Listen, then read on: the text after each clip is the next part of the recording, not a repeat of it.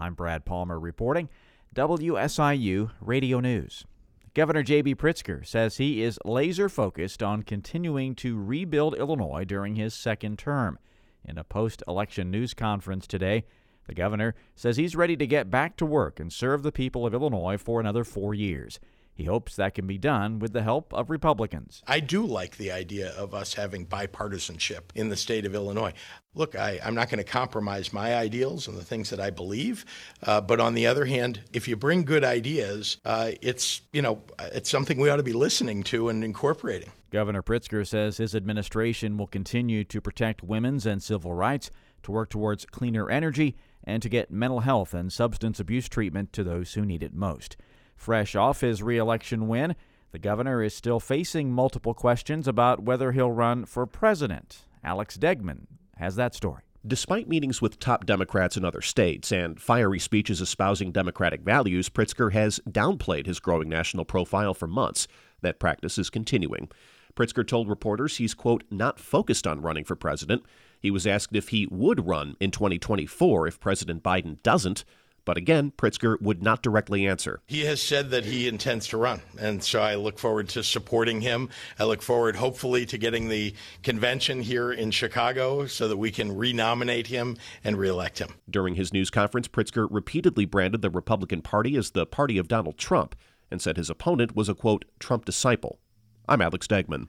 Illinois House Republican leader Jim Durkin says he will not be seeking re-election as minority leader.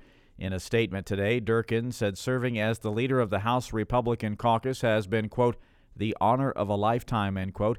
But it's time for the state's Republican Party to rebuild with new leaders who can bring independence back to the party.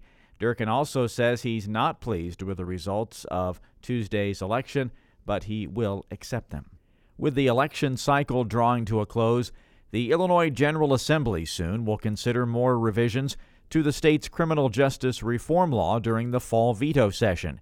Democratic State Representative Jahan Gordon Booth of Peoria says some negotiations on possible changes to the Safety Act have already taken place. As we continue down this path, I will tell you this, I'm very confident that next month when we go into veto session, we're going to have a body of work and a work product that is going to be a good work product. She says she can't reveal details yet on what changes to the act are being considered for the fall veto session. The majority of things that we're talking about that are that have been brought to the table that we're going to make the effective changes on, there's consensus around it. The law has faced significant criticism since it was passed in January 2021, particularly targeted at the no-cash bail system that goes into effect beginning next year. Forecasters say Illinois faces a colder and snowier winter this year, which could mean higher heating bills. They're calling for a snowier than usual season with major storms possible in January and February, so Illinoisans are being advised to make their homes more energy efficient. Whitney Hayes with the nonprofit advocacy group Elevate says folks who heat with gas should prepare to dig deep into their wallets. There's a couple things going on with gas prices, one of which is the cost of gas itself. And so that does fluctuate depending on the market and depending on what's going on in the world. I mean, gas prices globally are up. It's not just the U.S. She says natural gas prices have doubled or tripled in the past 2 years, and gas futures just hit a 14-year high. Analysts estimate for November through March, natural gas customers can expect to pay between $1,200 and $1,400 to heat their homes. I'm Brad Palmer reporting WSIU Radio News.